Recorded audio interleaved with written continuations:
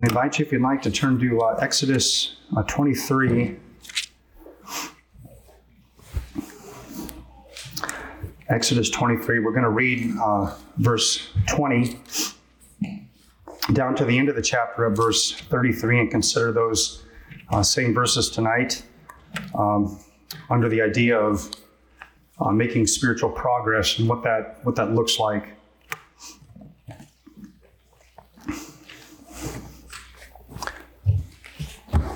So before we read the passage and take a look at it, let's pray together.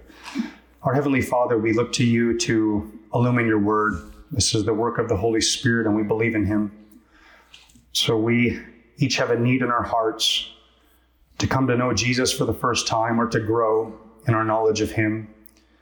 We each have a need for holiness, and we ask that by the simple means of just reading what you've revealed and thinking about it, meditating on it, that you would so work in us that we would be those inclined to grow and equipped to grow spiritually more like our Savior, Jesus Christ.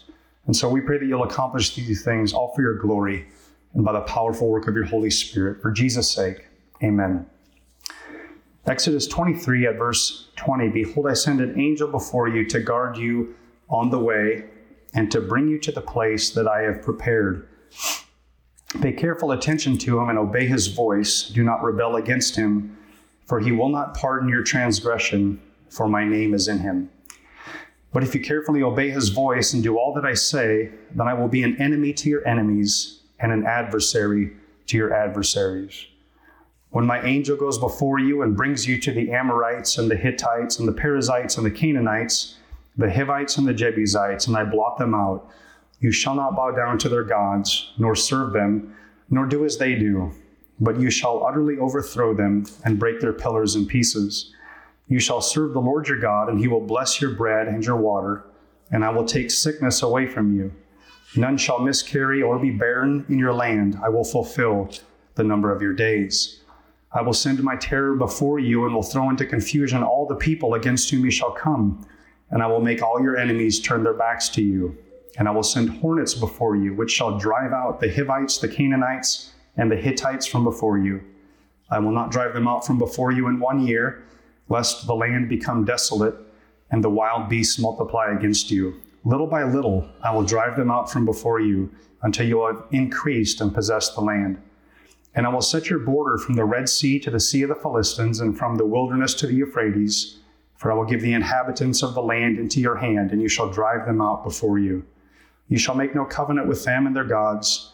They shall not dwell in your land, lest they make you sin against me. For if you serve their gods, it will surely be a snare to you." As for the reading of God's word, may he add his blessing to it. Brothers and sisters of hope, church and everyone listening tonight, Israel's expansion into the land of Canaan was, from a redemptive historical perspective, a unique event. A one-time event that occurred after God brought Israel out of Egypt, crossed them over the Red Sea, wandered in the wilderness, dealt with the rebellion, the generation died, and now Joshua gets to take them into the promised land. It's a unique event. We might ask ourselves, what does Israel's conquering the promised land and God's involvement in that have to do with us in the new covenant, thousands of years later? And I would argue it has much to do with us, but in some very different ways.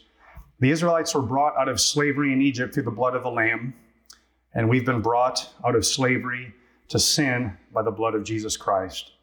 The Israelites crossed over the Red Sea, transferring from the kingdom of Egypt to the wilderness, came to a different place. We've been transferred from the kingdom of darkness into the kingdom of God's beloved Son. And the Israelites are making progress on their way to the promised land, but they have many battles to fight as they make progress in that.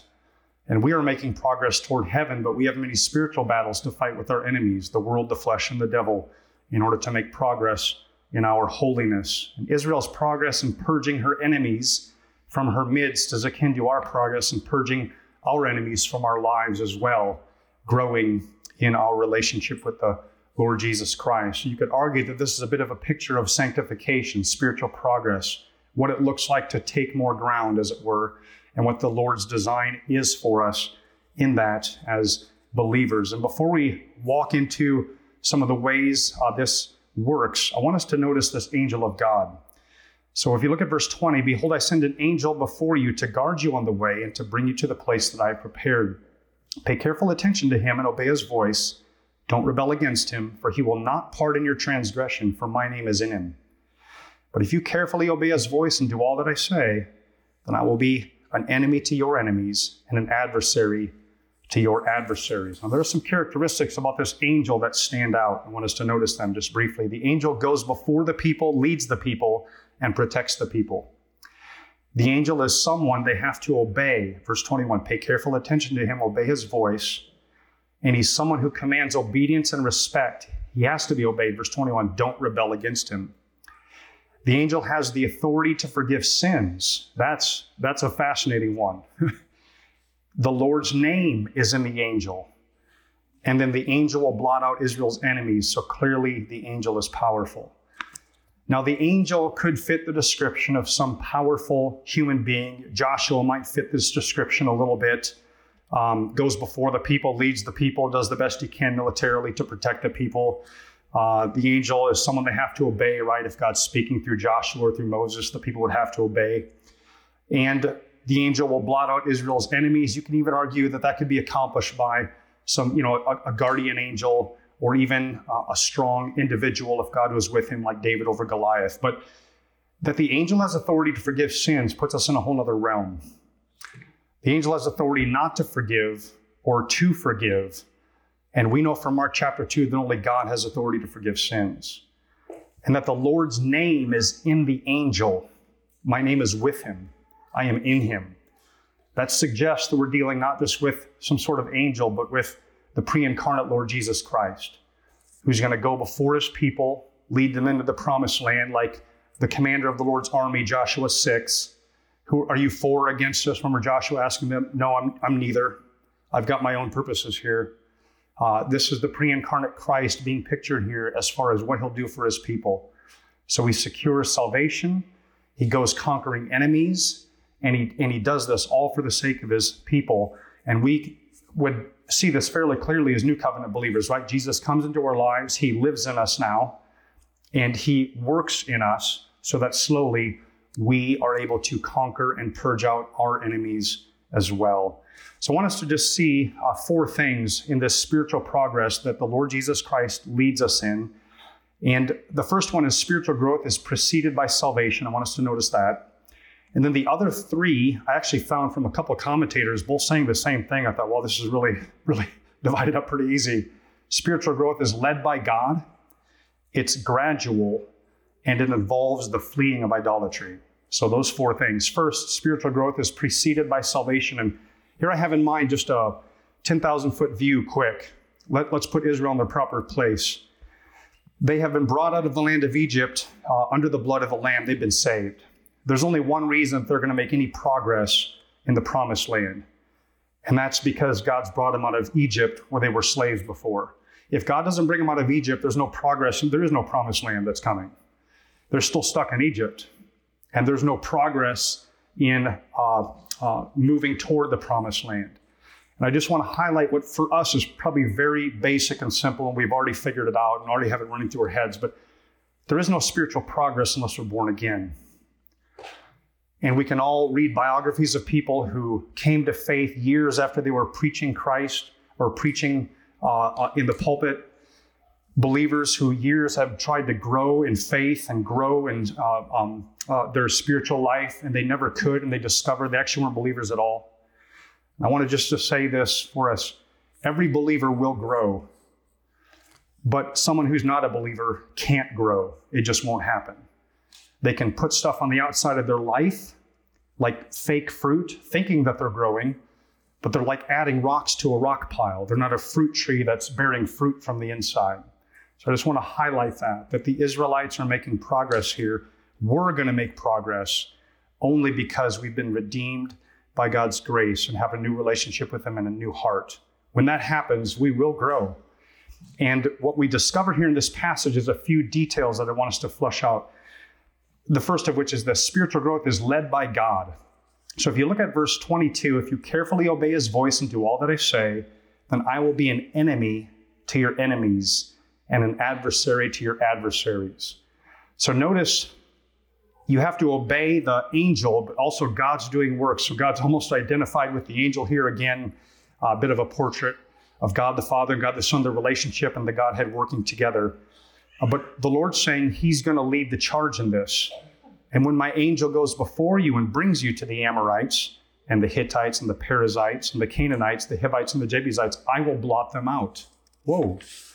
So Israel's involved in this, but God's saying he's leading the way. Verse 27, I will send my terror before you and will throw into confusion all the people against whom you shall come, and I will make all your enemies turn their backs to you. And I will send hornets before you, which shall drive out the Hivites, the Canaanites, the Hittites from before you. What this passage is making very clear for the Israelites in their day is that when they go into this promised land, God is going to be fighting for them. Now they have a role. They've got to go in and do their work, and the inhabitants will flee from before them. So they have a role in this. But it's God's work making sure this happens. And when you jump over to the New Covenant, there's this massive text in Philippians chapter 2, verse 13 that says this: work out your own salvation with fear and trembling, right? Our responsibility. We've got to be at work, driving out our enemies and fighting this fight and working our salvation out. But why do we do it? What's the basis for our doing it? Why do we have any hope that we'll make progress? For it is God who works in you both to will and to do according to his good pleasure. So what's going on in our sanctification?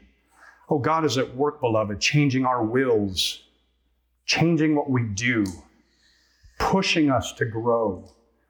And because God, the Holy Spirit, is at work inside of us, we can go out as believers in confidence every day that, hey, there's hope that I can actually make progress because God's at work in me.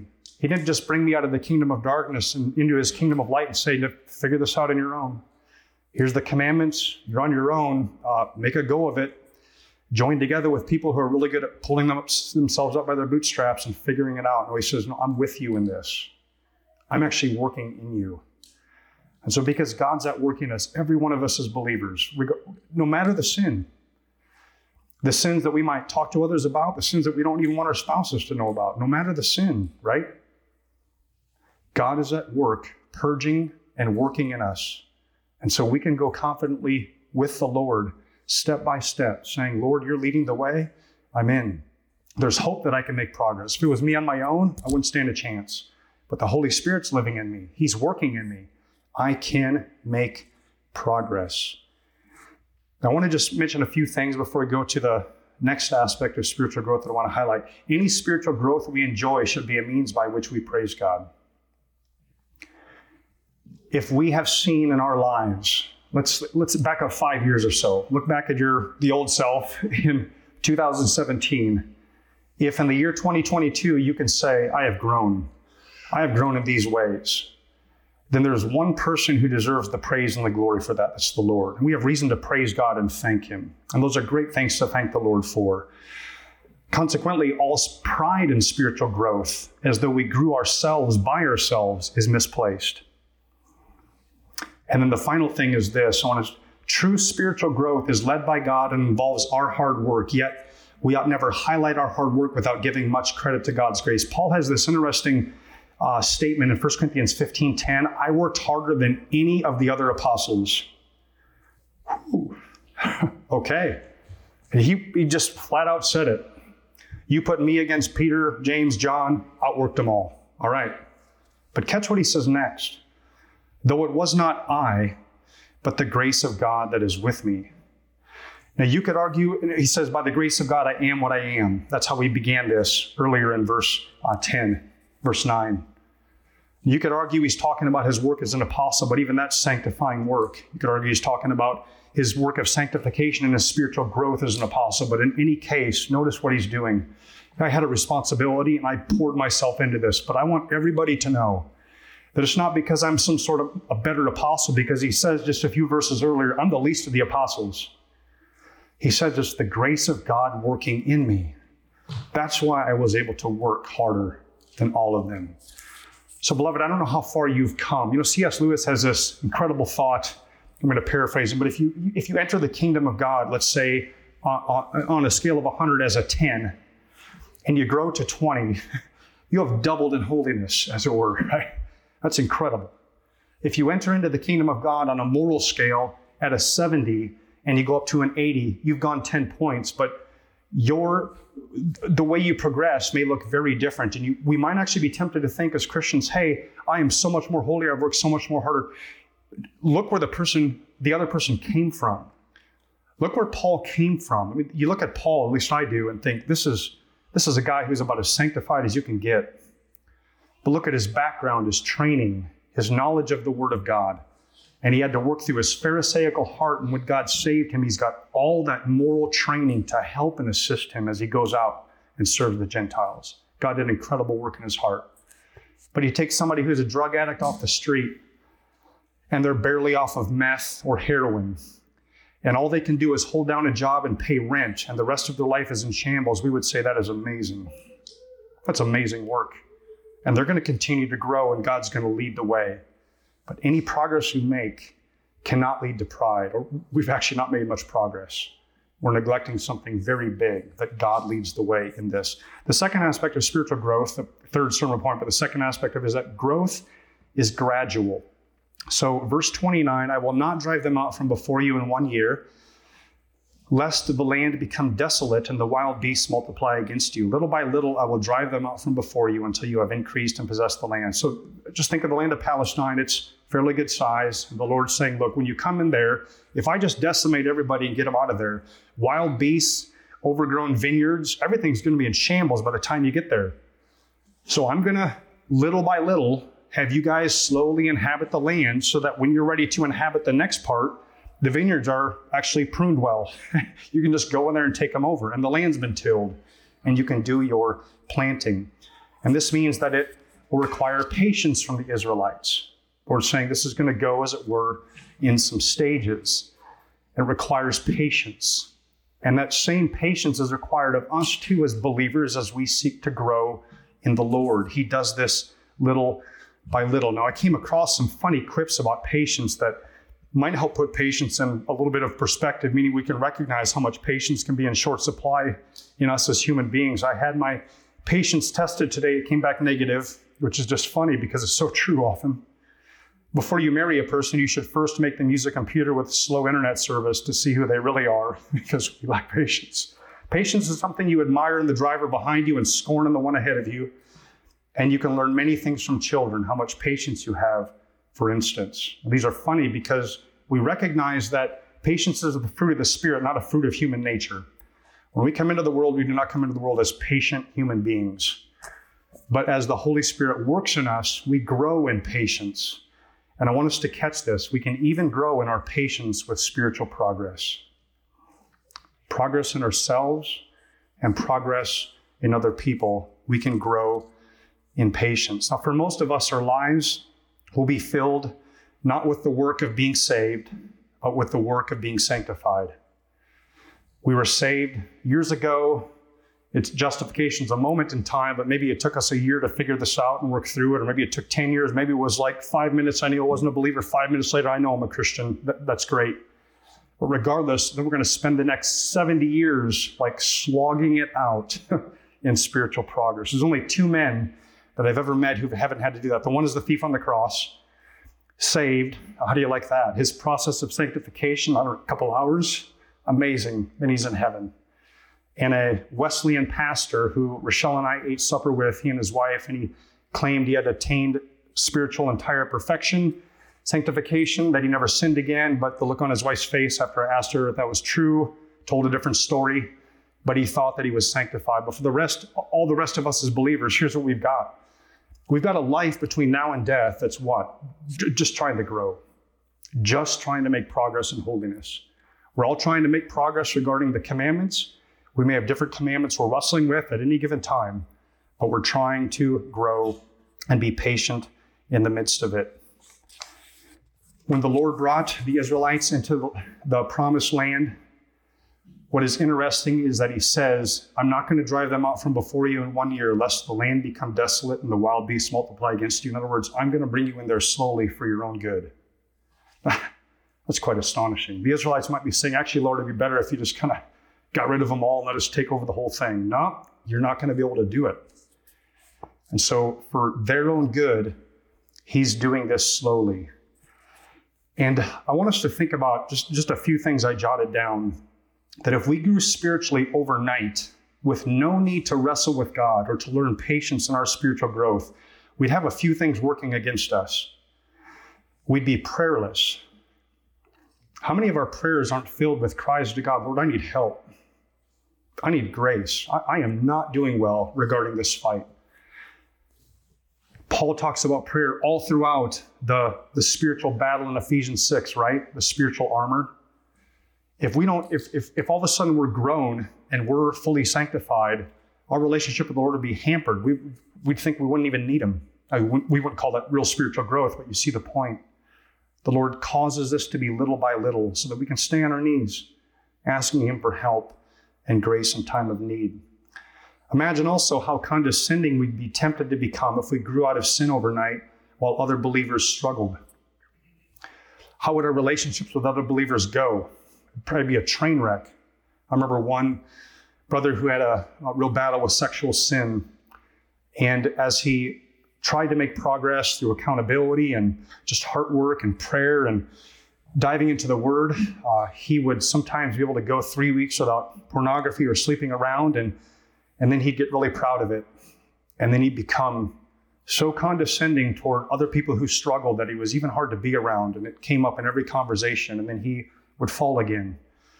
Wash, rinse, repeat for about 3 years until he discovered, and somebody else told him, look, pride comes before a fall. The Lord's keeping you here, maybe for the reason that you can learn some humility, that if you actually do grow in grace, you'll give him the credit rather than you, and stop beating up other people when you think you've made progress because you did these steps, only to discover 3 weeks later you've made very little. So beloved, it's for our humility. It's for our relationships. It keeps us humble. Third, imagine how arrogant our witnessing would be for non-Christians. What kind of a witness would be? You get to know your non-Christian friend and you discover they're a sinner and you look at, oh, you still sin? How would that go? Again, the relationships they'd be a shipwreck. But every one of us, as we go out into the world to live as light in a world of darkness, has as part of our testimony remaining sin. And that's a great port of contact. We have that in common with every human being. Ours is forgiven in Christ, theirs isn't. But what a point of contact, that we can be humble and acknowledge this. And then if holiness was instant, finally, we'd have no ability to appreciate just how incredible is the obedience of Jesus. You know, we strive all our lives, and even the holiest among us have just such a long ways to go. Take Moses, take Paul, not even close to perfect obedience. As we struggle, I hope, or what can happen, is that the more and more we see that we're growing in obedience, and yet we see that we have so much farther to go. It's like the farther we go, the farther the finish line gets away, because we start to see more and more how sinful we are. What a great, precious thing that obedience of Jesus is, isn't it? And to be tempted under that situation, to just be totally perfect. The more holy we grow, the more we'll see just how incredible it is that God came in the flesh and perfectly obeyed, perfectly, not a single thought out of whack. And finally, the last aspect of spiritual growth I'd like to take a look at, or that the text deals with, is rejecting idolatry. So verse 24, you shall not bow down to their gods, nor serve them, nor do as they do, but you shall utterly overthrow them and break their pillars in pieces. You shall serve the Lord your God, and he will bless your bread and your water, and I will take sickness away from among you. None shall miscarry or be barren in your land. I will fulfill the number of your days. Verse 32, you shall make no covenant with them and their gods. They shall not dwell in your land, lest they make you sin against me. For if you serve their gods, it will surely be a snare to you. What's fairly clear, some things just on the surface, is that idolatry is harmful spiritually. Idolatry does a couple things. It prevents us from enjoying that sweetness of fellowship with God. Now, in the Old Covenant, fellowship and favor with God was somewhat depicted by the blessings he brought into your life, the blessings that he talks about here. Hey, I'll fulfill the number of your days, no miscarrying. Everybody will bear children. I'll get rid of the sickness. So that's a picture of what the favor of God looked like in that Old Covenant setting. In the New Covenant, we can certainly say that when we serve God well, avoiding idolatry, loving him above all, there's this sweet fellowship, this sweet favor from God that comes in the form of a relationship where we in good conscience know that there's nothing between us and him. We love and cherish him most. There's this incredible fellowship. And even in the book of 1 John, where he talks about fellowship with God so much, he ends it by saying, little children, keep yourself from idols. Why? Because that just destroys fellowship. Between believers, of course, but between our relationship with the Lord. And idolatry also brings chaos and sin. Verse 33, lest they make you sin against me, it shall surely be a snare. And the word for snare has to do with like a fishing lure or a trap. All these gods, all these idols. Now, we're not talking about Hittite gods now and Canaanite gods. We're talking about American gods and gods in pelican gods. They're a trap. And God says they trap us. They create chaos in our lives. And so idolatry is very harmful. Idolatry is also gradual. So what we're talking about here is the slow, gradual growth in spiritual progress. If we start serving idols and the Israelites start serving idols, what will happen is we will actually slowly start walking backwards the other way in a different direction. There's a book called Playing God, and in it the author writes, all idols begin by offering great things for a very small price. All idols then fail more and more consistently to deliver on their original promises while ratcheting up their demands, which initially seemed so reasonable for worship and sacrifice. In the end, the idols fail completely. Even as they make categorical demands, idols ask for more and more while giving less and less, until eventually they demand everything and give nothing. So it's a gradual thing where we fall out of fellowship with the Lord and backtrack in our spiritual progress until we get rid of those idols. And then one more thing about idolatry I want to look at is idolatry is often a misuse of good things. That's the challenge of it. That's the challenging nature of idolatry. And James Bryan Smith wrote a book called The Magnificent Story, and in it he said this, I once saw a bumper sticker that said, fishing is my life. My first thought was, that guy can do better. But my second thought was, sounds like idolatry. A better bumper sticker would have read, fishing. Thanks, God. You see the difference?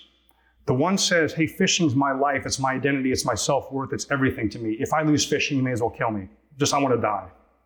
The other one says, fishing, it's awesome. It's great. It's just fishing, but I love it. Thank you, Lord, for the opportunity to fish. And so many of our idols are just like that, right? Good things that grow into divine things. So think of careers. Work a good thing? Yes. Should I find my identity in it? Nope. Family a good thing? Absolutely. Should I find my identity in my children who are a blessing and my wife that's hard to find, a good wife, right? Proverbs 31.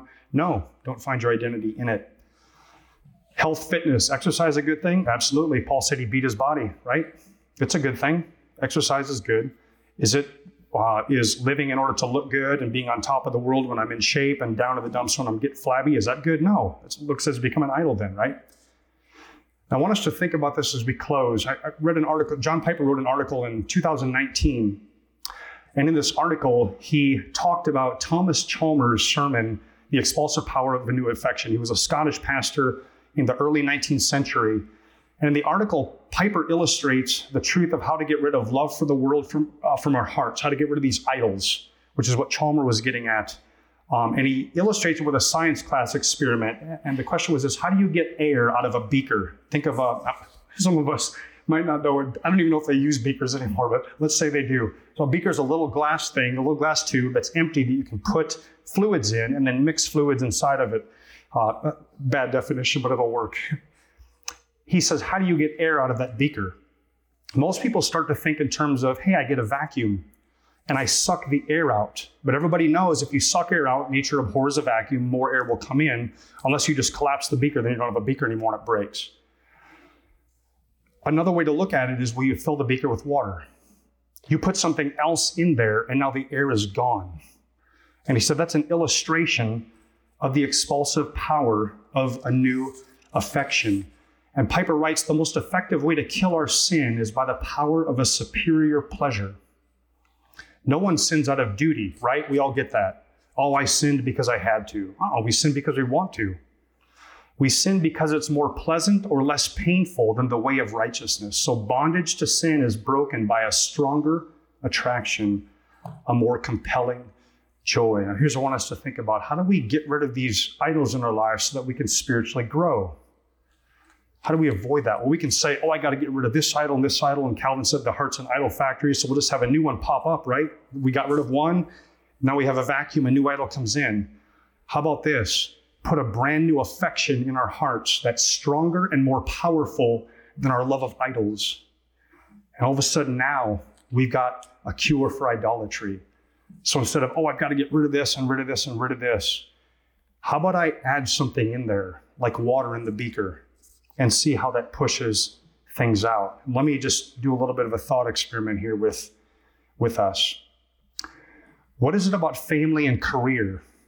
Let's just take those two together, that we look to provide us with, and that actually causes us to end up worshiping them. Stability, right? Unconditional love, maybe reputation, status, understanding. Right? We look for those things in our work or in our family life. And that's funny because families can be incredibly unstable places where you are not well understood and your reputation is dragged through the mud. And work can be a place where reputation and status can change in the blink of an eye, right? 20 years in, one mistake, gone. But yet we can look to those things, as irrational as it is, and look to them for divine attributes.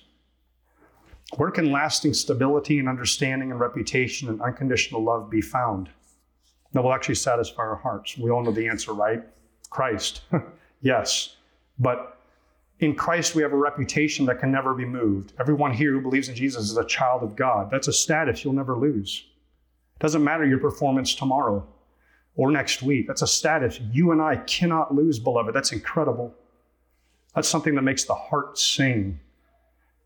In Christ we have stability that's immovable. He never changes.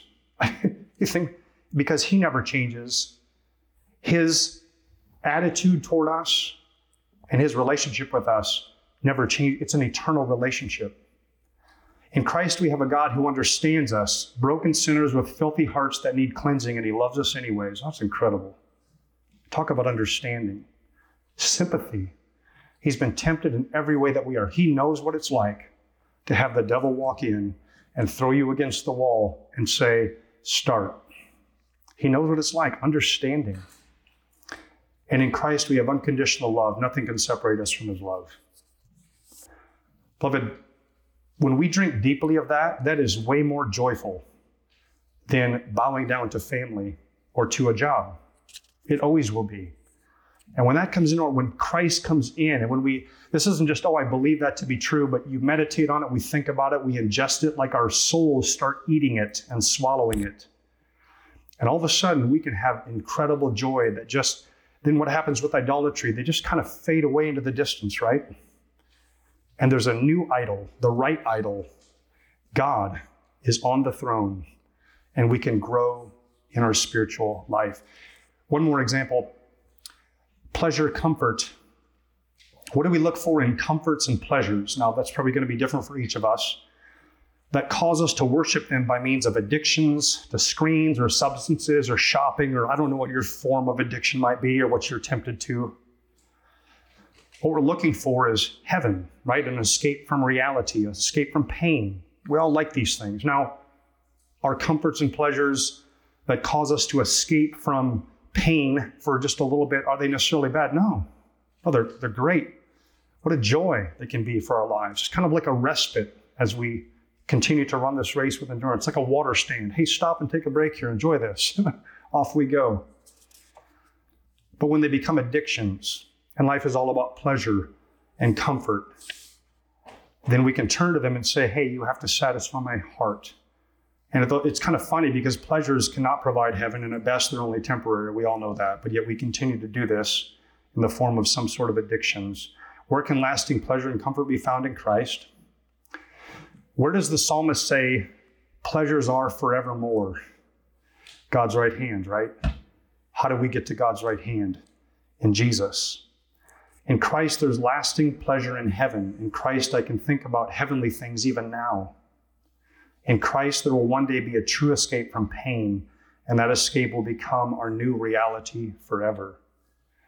Now, I don't want to demean those of us wrestling, and my own wrestlings as well, like, oh, this is so simple, just a magic bullet. It's not going to be. But I think what a passage like this does is force us to sit down and ask these questions. What things do I cherish more than I cherish God? What things, if I lost, would I want to jump off a cliff over? And start thinking about, well, those are my idols. How have I replaced God with them, even though they stink compared to him? And what am I looking for in them? And in that thing that I'm actually looking for, where is it in Jesus Christ? Because it's there. It's there in fullness and richness. And beloved, again, this takes meditation, careful thought, in order that we can make progress in our holiness. Is this Savior, the loving, sacrificial Lord Jesus Christ, come to die for our sins and give us eternal life, our joy? If he's not, what we might discover is this: we stop growing for a while. We don't make much progress. We've begun to worship the gods of the nations, the gods of Pella, the gods of Iowa, of America, of capitalism, whatever the case may be. And when we discover that in ourselves, we can say, hey, Lord, I know you're way better than these gods. Restore the joy of my salvation. Grant me repentance from these idols. Help me to turn away and to love you above all. Because when I love you above all, life is just incredible. And I can grow. And my whole life, the reset button is pushed. And then family is family. A good thing, but not an ultimate thing. And work is just work. What a blessing. But it's not something I live for. And pleasure and comforts along the way, joys, hey, thank you, Lord. But it's not like I put down my cross and I forget that I'm a follower of Jesus and follow him. I can pick it up now and continue walking after I've enjoyed a little bit of rest. Let's pray.